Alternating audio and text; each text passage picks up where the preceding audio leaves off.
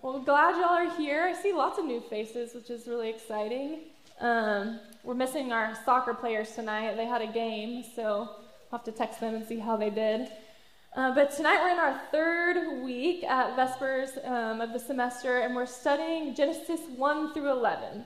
And our series is called And It Was Good, because we're trying to see and believe and realize that God is good when He created the world, and God is still good today in our world, even despite all the brokenness and pain and sin.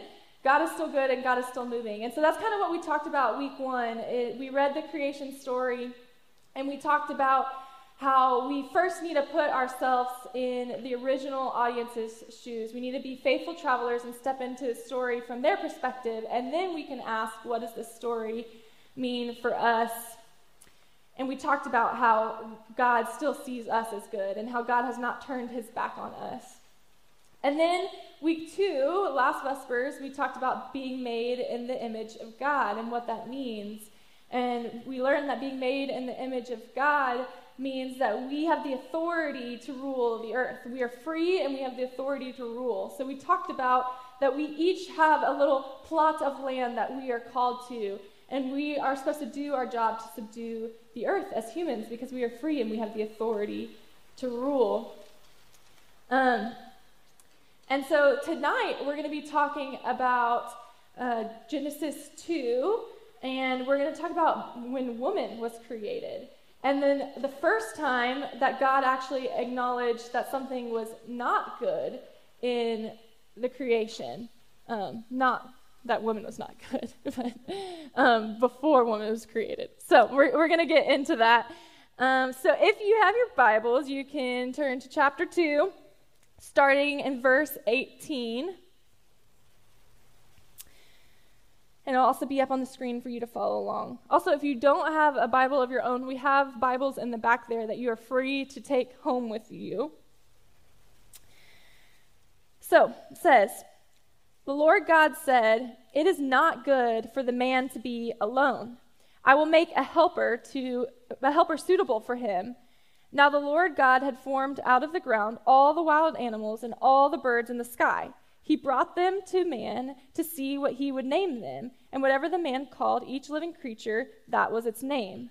So the man gave names to all the livestock and the birds in the sky and all the wild animals. But for Adam, no suitable helper was found. So the Lord God caused the man to fall into a deep sleep.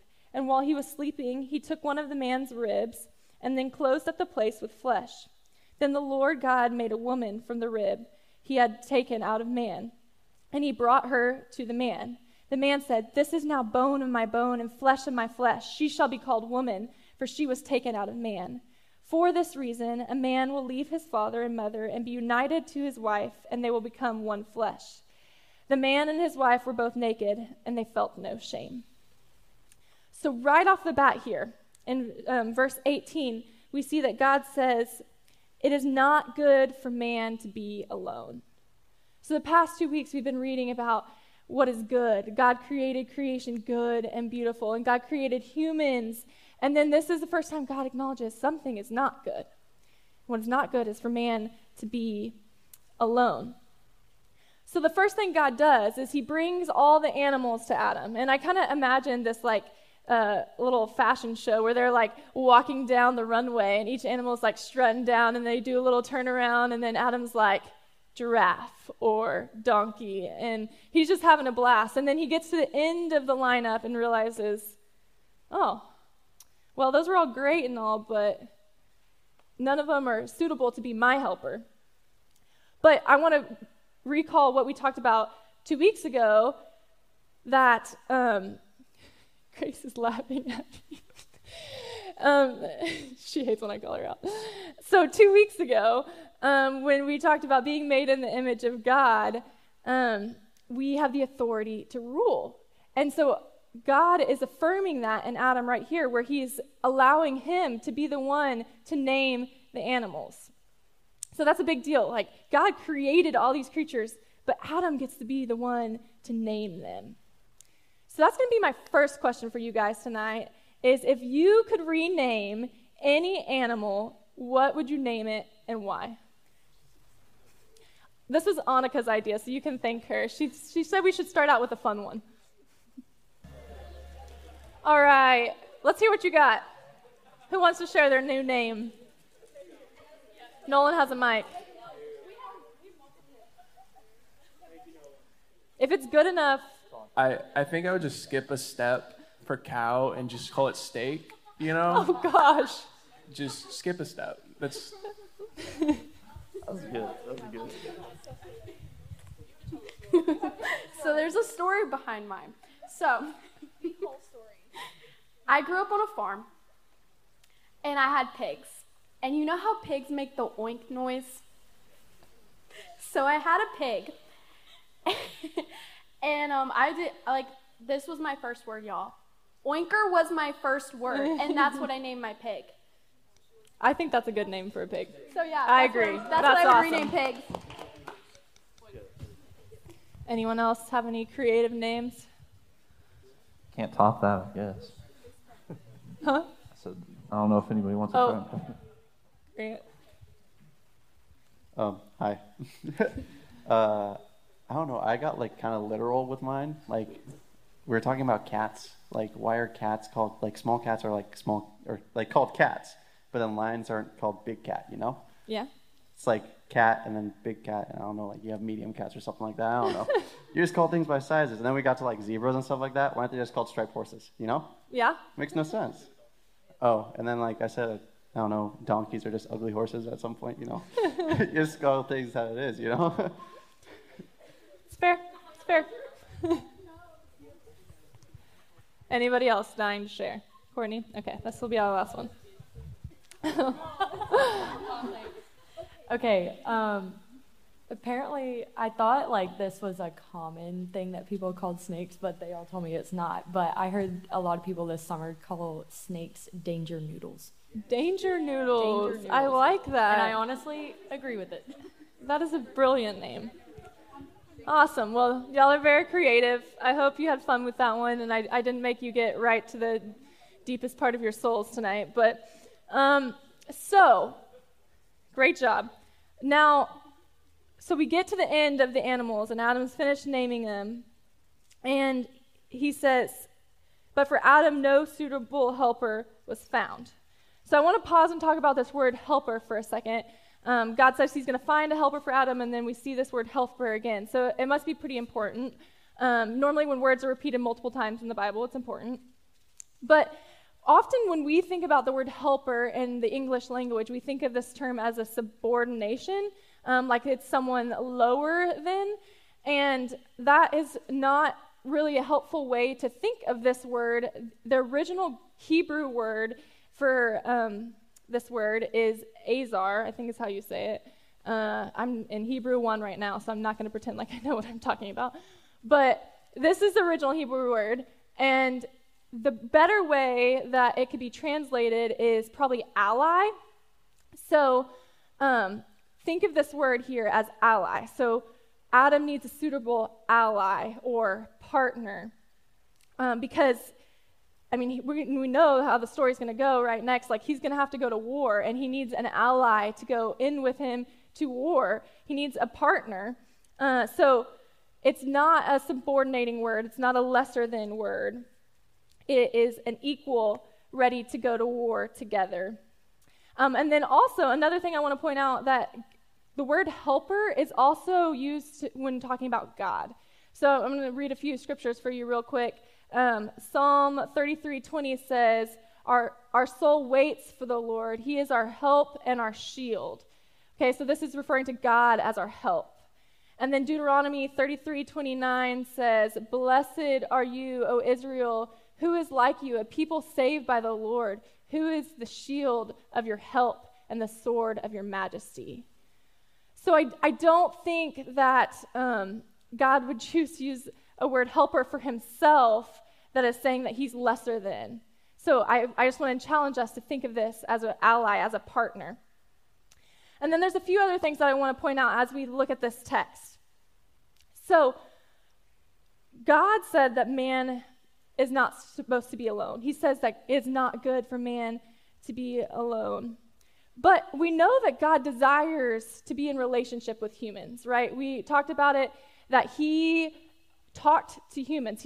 Humans were the only creature that God spoke to himself. So that shows us right off the bat that God desires to be in relationship with humans. And Adam and God have a really good relationship here. So why is that relationship not enough? Why is that relationship not enough? Scott McKnight says this: at the start of that relationship between God and Adam, it is a healthy one. But even with the strong relationship between God and humans, God himself notes a lack. Adam needs a relationship with a peer. So it wasn't Adam that noticed this lack in his life. It was God.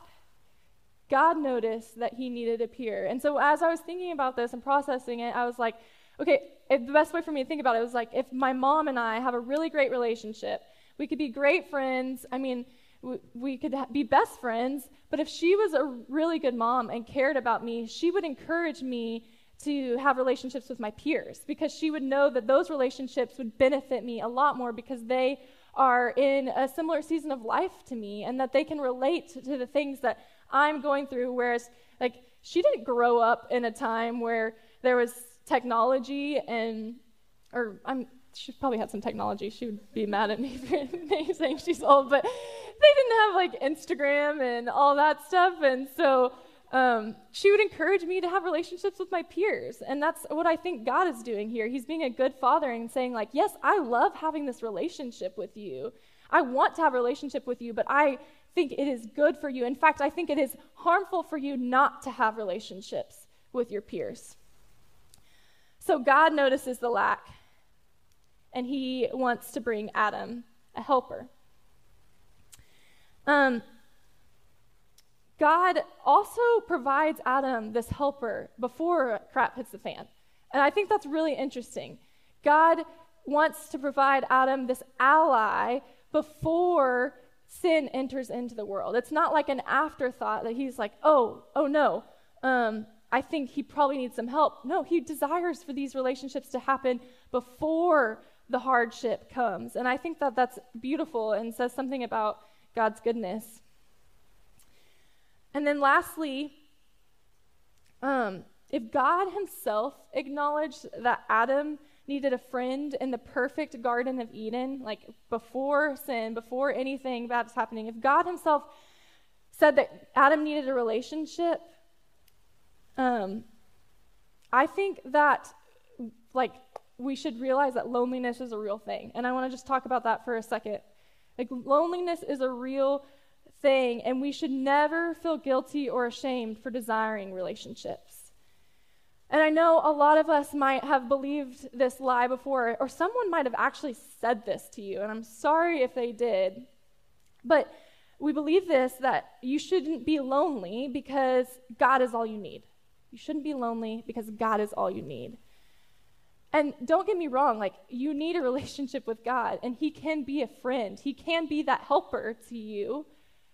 But if you or someone in your life desires relationships, whether that's with a friend or with a significant other, that is normal, and in fact, it's good. So I don't want any of us to feel shame for being lonely, because we are designed to be in community. And then one more thing is that this is talking about marriage here. Like, Adam and Eve are becoming one in marriage, but I don't think that this text is limited to only a marriage relationship. I think it's talking about any type of community, because marriage isn't just about love and rainbows and butterflies, right, Aaron? It's not just about that. It's about finding a suitable partner for you, someone that's going to know the best and the worst things about you, and is going to be an ally to you in life. And so you can find that in a friendship as well. And I think a lot of y'all, I don't think, is anyone married here? So my helpers. So y'all might not be in that season yet, but that doesn't mean that you get to check out and that this isn't for you, because you need community right now. You are made to be in community. So, my second question for us to talk about is, what are some tangible reasons why we need helpers or community in our lives? Give specific examples.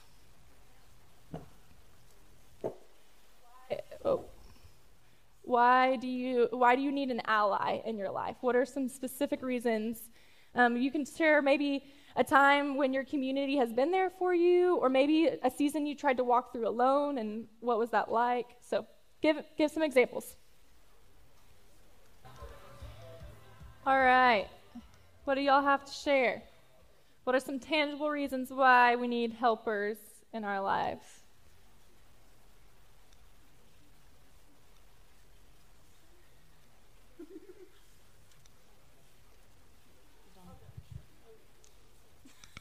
Okay. You got it. Oh my gosh, it's so loud. So we were kind of saying at our table that it's really nice to have people around you, like to create accountability and to just like help you know that you're not the only person going through something. And it's like when you're alone, Satan attacks you and makes you think like you're the only person going through this, like you're awful, you know, like whatever I may be going through. And then you tell someone else. It's like the most comforting thing to be told, like, yeah, I struggle with that same thing, or, you know, like I struggle with something even worse. And it's like, it just makes you feel better, and it makes you like, obviously you can help each other and work through that like struggle together. So Yeah. Yeah. That's awesome. Accountability, for sure. Emily, right? Dang it, Laura. Sorry. 50-50 chance. My name is Emily? No, it's not. Anyways, I would. You're good.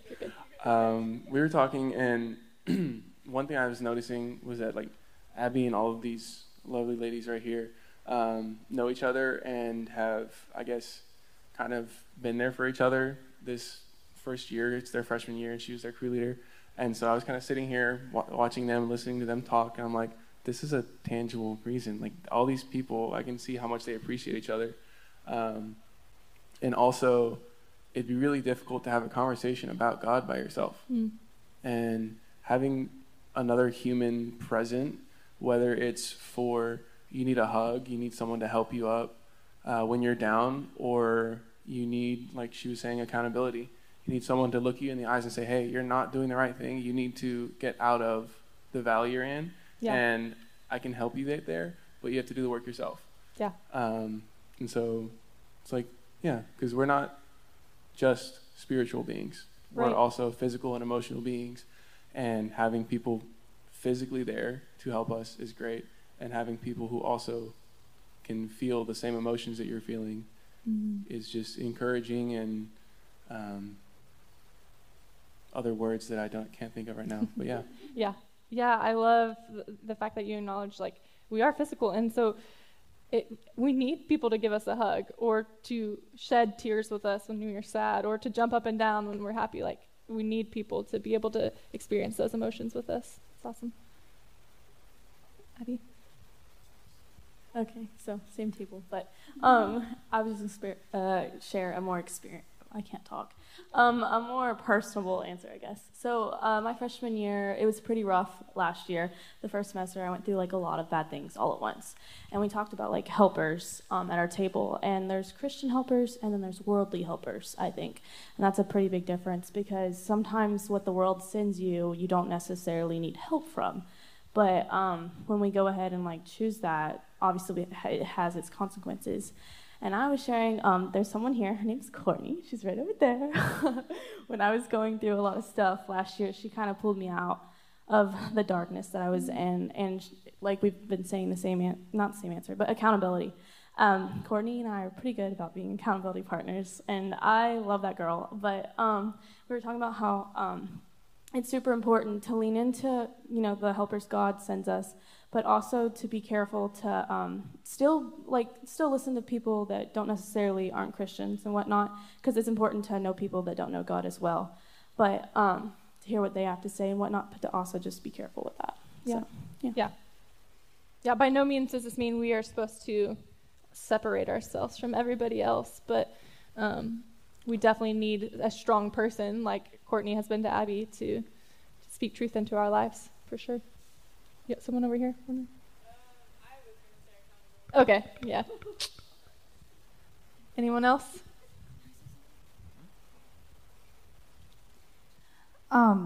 So I think that for the sole reason that God says that we should not be alone is the exact reason that Satan wants us to be alone and wants us to be isolated. And so whenever you're alone and you're isolated, you don't have the wisdom yourself. You need somebody to give you the wisdom and tell you, like, you're not alone. You're not by yourself. There is the great helper to help you out of this. Yeah. And Satan wants you to be blind to that. So I think it's really important that you have fellowship and people to show you the light whenever you can't see it yourself. Yeah, absolutely. Yeah. Well, I mean, when we are by ourselves, we can quickly spiral into a really dark season. That's really good. Anyone else? These are good conversations.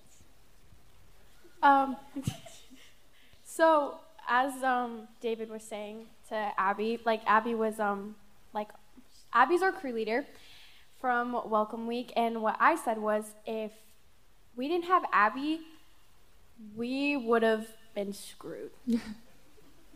Cause, for lack of a better word, sorry. Because we're college freshmen. It is completely different than high school. Like when I walked in to my high school, it was big, but I've quickly got into a routine. College, on the other hand, was a bit different because you have different classes, different days, and having someone who is older, like Abby's a sophomore and we're freshmen, having someone who was more experienced than we were, it was just like she was our helper, and I loved that. Because awesome. If not, we would have struggled. Way to go, Abby. Okay, Courtney's the last one. Something that just came to mind, but I think it's important to point out, is when we are made to have accountability people in our lives. But I know I spent so many of my years all through high school waiting for those people to show up in my life. But like David said, you got to be putting in the work yourself. You can't just sit on your butt and just hope that somebody comes up to you every single time that you're praying for somebody to come along. You have to be looking for those people, and kind of like Abby said, looking for the people that are giving you sound judgment and wisdom, and pouring into you in the right ways. And you have to be putting in that work, or else you're not going to find your accountability people or your community or whatever that is. Yeah, for sure. Thank you for sharing that. And y'all are doing good by being here in this space, because I promise you there's lots of people who are here or sitting around your table who could be that helper to you. And so I'd encourage you to continue to lean into these relationships, invest. We're creating a space for that to happen. So in the last part of the text we read, in verse 25, so right after God has created woman, he created Eve, and Adam broke into poetry because he was so excited. And then in verse 25 it says, the man and his wife were both naked and they felt no shame. So I want to talk about that for a minute and what we can learn from that. So yes, they were physically naked, but this is also saying that they were not having to hide anything. They were allowing every part of themselves to be known, every part of themselves physically and emotionally, spiritually. They just weren't holding anything back. And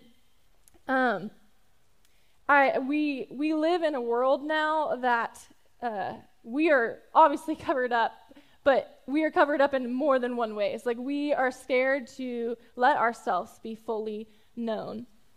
And so what I want to talk about for a minute is that shame was not a part of God's design. Shame is not from the Lord. Shame did not enter into the world until after sin, and I know we haven't gotten there yet, but I just want to acknowledge that shame is not from God. And so what do we do? Because we do live in a world where there's sin, and now shame has entered into the world. So I know that we all struggle with this. I struggle with shame as well, but that's not from God. So what we need to realize is that because Jesus has come and died on the cross for our sins, he has taken everything already, all our shame to the cross. He has died for our past sins, our present sins, the ones we're committing right now, and the ones we will commit in the future. And he has taken all that to the cross so that we don't have to live in shame. Like, we don't have to hide anything. If you were at the table last week, Jonah talked about reading the Bible as an ABA format. So that meaning A is the first part of the Bible, the one we're spending a lot of time in this semester. Plan A was God's original plan for humans to live in this garden and to have a flourishing life. Well, then Plan B has to happen because sin enters in the world. So that's like all the Old Testament with all the kings and the laws and all of that stuff. And then we get back to Plan A because Jesus comes and Jesus dies on the cross for our sins and is resurrected. And so we're in Plan A right now, and what theologians call the already and the not yet. So we're already in Plan A again, but there's also some not yet happening because we're waiting for Jesus to finally return for the last time, right? And so we are still living in this tension. Like, shame still exists, and we're still fighting these battles. So we have to realize, though, as Christians, that we don't have to live under that weight anymore. We don't have to hide anything from our community. So I want to share a little bit of my story with you guys tonight. Throughout college and high school, I thought that I was a really vulnerable person. Like, I thought that I was willing to share anything about my story with people, and I kind of took pride in that. But eventually, through people speaking into my life, like Austin Fisher, who is my mentor all throughout college, sat me down eventually and was like, Sydney, you're not approachable. And I was like, what? Like, what? Yes, I am. And he's like, no, you're not, because you act like you have your life all together. And then I sat and processed that for a little bit and realized, like, yeah, I'm vulnerable about the things that I've overcome. I'm vulnerable about the things that are in my past, but I don't really share with people what's going on, like, right here, right now. And that did not give space for anyone to be a helper or an ally to me. And it made people scared of me because they thought that I had my life all together. And so about 4 years ago, when I was preparing for my very first sermon that I was going to preach at Vespers, it was on Psalm 139. And I want to read the first 3 verses of Psalm 139. It says, "O Lord, you have searched me, and you know me. You know when I sit and when I rise. You understand my thoughts from afar. You scrutinize my path." That's not the version I normally use. "You scrutinize my path and my lying down and my intimately acquired with all my ways." I need to have that memorized because that is not the version I normally use. But anyways, so this chapter, this psalm, is all about being fully known by our Creator. And as I was thinking about this, like what I wanted to preach about, I was like, man, if I'm fully known by my Creator, why would I not be fully known by my community? If I'm fully known by my Creator, why am I not fully known by my community? Because my community has the power to extend the tangible grace and forgiveness of God. Just like David was saying, we are tangible people, so it is good for us to have tangible people speaking truth into our lives. So as I processed that, I was like, yeah, that's what I need to preach on. But you know what? If I'm going to preach on that, I better practice what I preach. And so I sat down with my allies, my roommates, my best friends, and there was a big part of my story that I had not shared with anyone. And I literally thought I was going to take this part of my story to the grave because I was so ashamed. I was so ashamed and didn't want anyone to know because I thought I was the only one in the world that struggled with this, especially as a female. So I sat them down and I told them that for years, because something that happened to me in my childhood, in my past, that I had struggled with habitual sexual sin.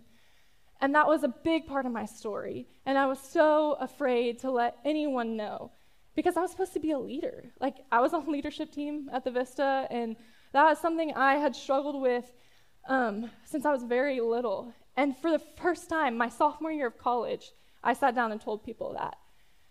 And y'all, that was the most freeing experience. And they didn't shame me, those friends. They didn't shame me. They didn't look at me like they were disgusted with me. they spoke truth over me and forgiveness. And one of them even told me, and the rest of us for the first time ever too, that she struggled with the same things. So I want to share that with y'all, because we don't have to be ashamed of anything. Like, you need to find people who can be allies, who you can trust, and you can share every part of you, every part of your story, and who can speak truth into your life. Because once I brought that into the light, like she was saying, once you bring things into the light, the enemy doesn't have a hold on it anymore. And not that that was fixed instantly in a moment, but it led to my healing process. And I had allies who were fighting that battle with me, and I had confessed that sin to the Lord over and over again and asked him to help me overcome it. But I just kept falling into it over and over again. And it wasn't until I sat down with people, with humans, who were able to walk alongside of me in that struggle. So, guys, we are made for community. We need accountability, like all of you guys were saying. We need people in our lives to speak truth. Because of Jesus, we don't have to hide anything anymore, and we don't have to live under the hold of shame. So our next question, our final question for tonight is, do you believe that Jesus conquered shame and that you don't have to hide anything from your allies? How are you doing with being known by your community? Let's talk about it. You don't have to share your darkest secret. I'm not saying to be known in this moment, but how are you doing with this? All right, does anyone want to share with the group words of encouragement on being vulnerable?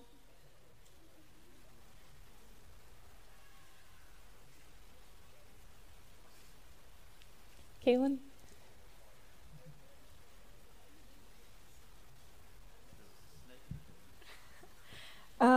So something that I do believe Jesus conquered my shame, but he's the only one I'll admit it to. I struggle with talking to my friends, and I told the people at my table that the only person I'll talk to is my sister. She's not here, so I'm kind of holding in a lot of burdens right now. So I encourage you that if you're feeling that same way, you're not alone, and that there is good people to talk to, and that's something I need to remind myself, that there is a good community here who can help you just get through the hardest parts of your life. So. Yeah. Thanks for sharing, being vulnerable, Kaylin. It's the first step.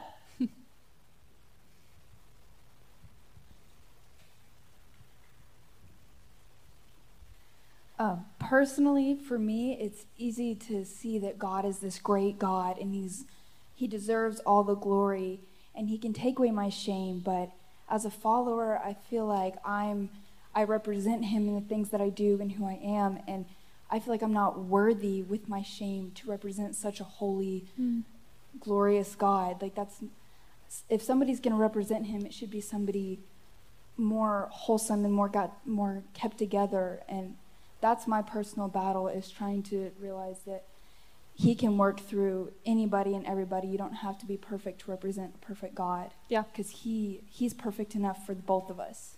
Right. And if you're like waiting till you're perfect to be bold with your faith, then it's never going to happen. We're all sinners. Like, you are equally as broken as I am. And so, yeah, thank you for sharing. Also, remember, when I was struggling with that stuff, I was preaching for the first time. So there's lots of grace.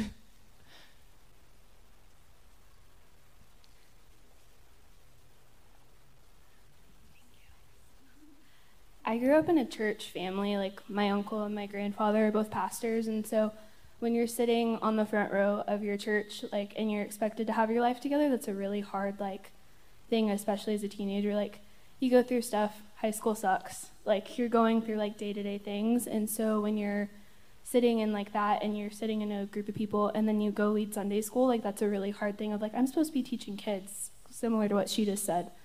So it's a very hard thing to, like, and going off of what Kaylin said, yes, I do believe Jesus has fully conquered shame and that we shouldn't be ashamed, but it is very hard to be vulnerable when you're taught to like suck it up and deal with it and not talk about it. So Yeah, but what if we, like here at the Vista, like changed that? Like we decided and committed in this room that we weren't going to be people that like BS and acted like we have our stuff all together, you know? Like let's make a commitment together to be real, and I think it'll go a long way.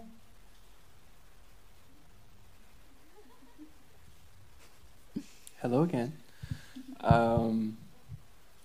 I thought of how in the Gospels there's the lamp parable that Jesus says. And it says, no one lights a lamp and then covers it with a bowl or hides it under a bed. A lamp is placed on a stand where its light can be seen by all who enter the house. For all that is secret will eventually be brought into the open, and everything that is concealed will be brought to light and made known to all. And so I think that like the people who enter the house are our community, the people we hang out with, the people we decide to let into our house. And God already knows all that stuff. And it only becomes shame because we tell ourselves it's shameful. Like whenever I tell people my testimony, the first couple times I was talking about it, I was like eager and scared to hear their response, you know? But like, the oh, more... do you still want to be my friend? Like, right, yeah. right. Like, is that too much? I need to walk away? But it's like whenever you talk about the things that you struggle with, the things that are shameful, you're not, especially with other Christ followers, you're not approached with shame. You're approached with love, supposed to be approached with love. Yes. And acceptance, and people around you saying, we can help you through this, or help you get out of this hole, valley, whatever it is. And then like Jesus goes in after that to talk about, he doesn't say like tell people everything, he says listen after that. And so it's like be known and know, and that's a command from Jesus. Yeah. And so I love that. That's good. Also, when you said the house thing, that made me think of the analogy I've heard someone say before is like, we all have our houses, and we have front porch people. So those are like our acquaintances that we keep on our front porch, and they don't have to know everything about you, and that's okay. And then you have your living room people who know you a little bit better, but they still might not know your like deepest struggle. And then you have your bedroom people who know like the most intimate parts about you, who those are the people that you're being real, like very real with. So it's okay. You don't have to go tell your sin to everybody you meet, okay? Just made me think of that. David? Hi. Hi, my name is David. I have two things I want to share. The first of all is struggle. There's a pastor said to me that everybody, they all have the struggle. There's one way you never have the struggle is you pass away. And so, and when you grow up, it doesn't mean like how many struggle have you been through. But the grow up mean, the grow up, it doesn't mean how old are you. The growing up mean how many struggle, how many bad things do you have been going through. So, and somehow the struggle is not a bad thing at all. So if you can get through the bad thing, the struggle, you take a lesson from that, that's it, grow up. Yeah. So you're not identified by your struggles, is like what you're saying. It's okay to be struggling. Yeah. So everyone have a struggle, so you don't be shy to say anything to the people or hide something. But the second point is you need to choose people do you believe, and choose people do you comfortable to share with. And you want to choose people have your same frame of reference. Frame of reference means like a second thinking or idea.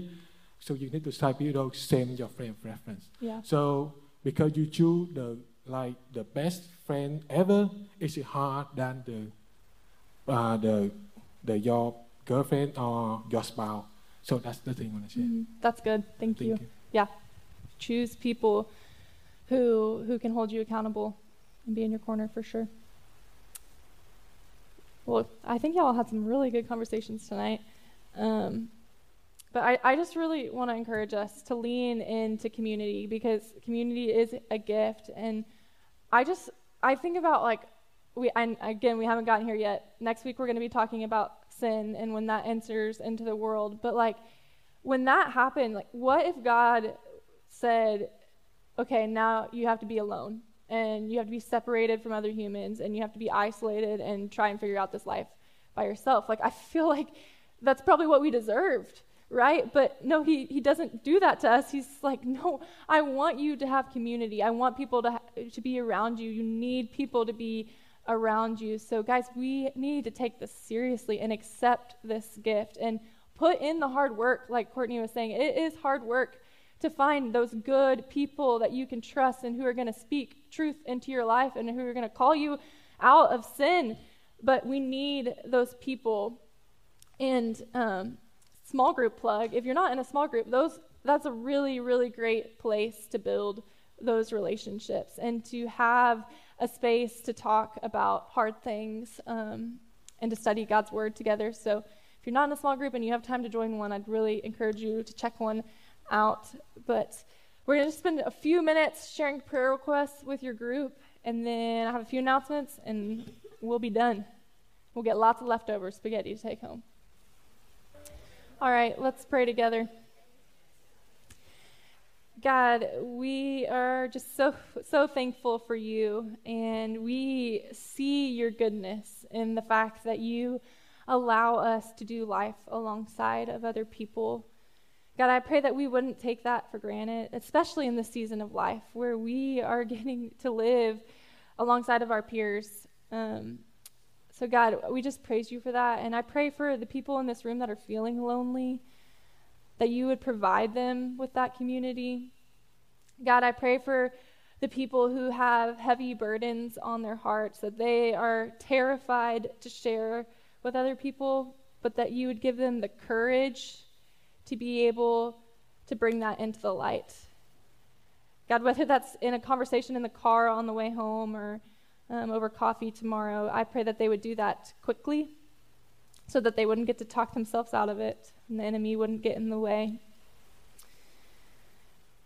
God, I pray for all our small groups that you would continue to build those groups up and that those would be spaces for people to lean into each other and cry and laugh and have so much fun together.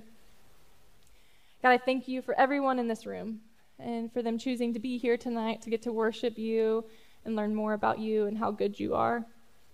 Lord, we love you so much, and it's in your name. Amen.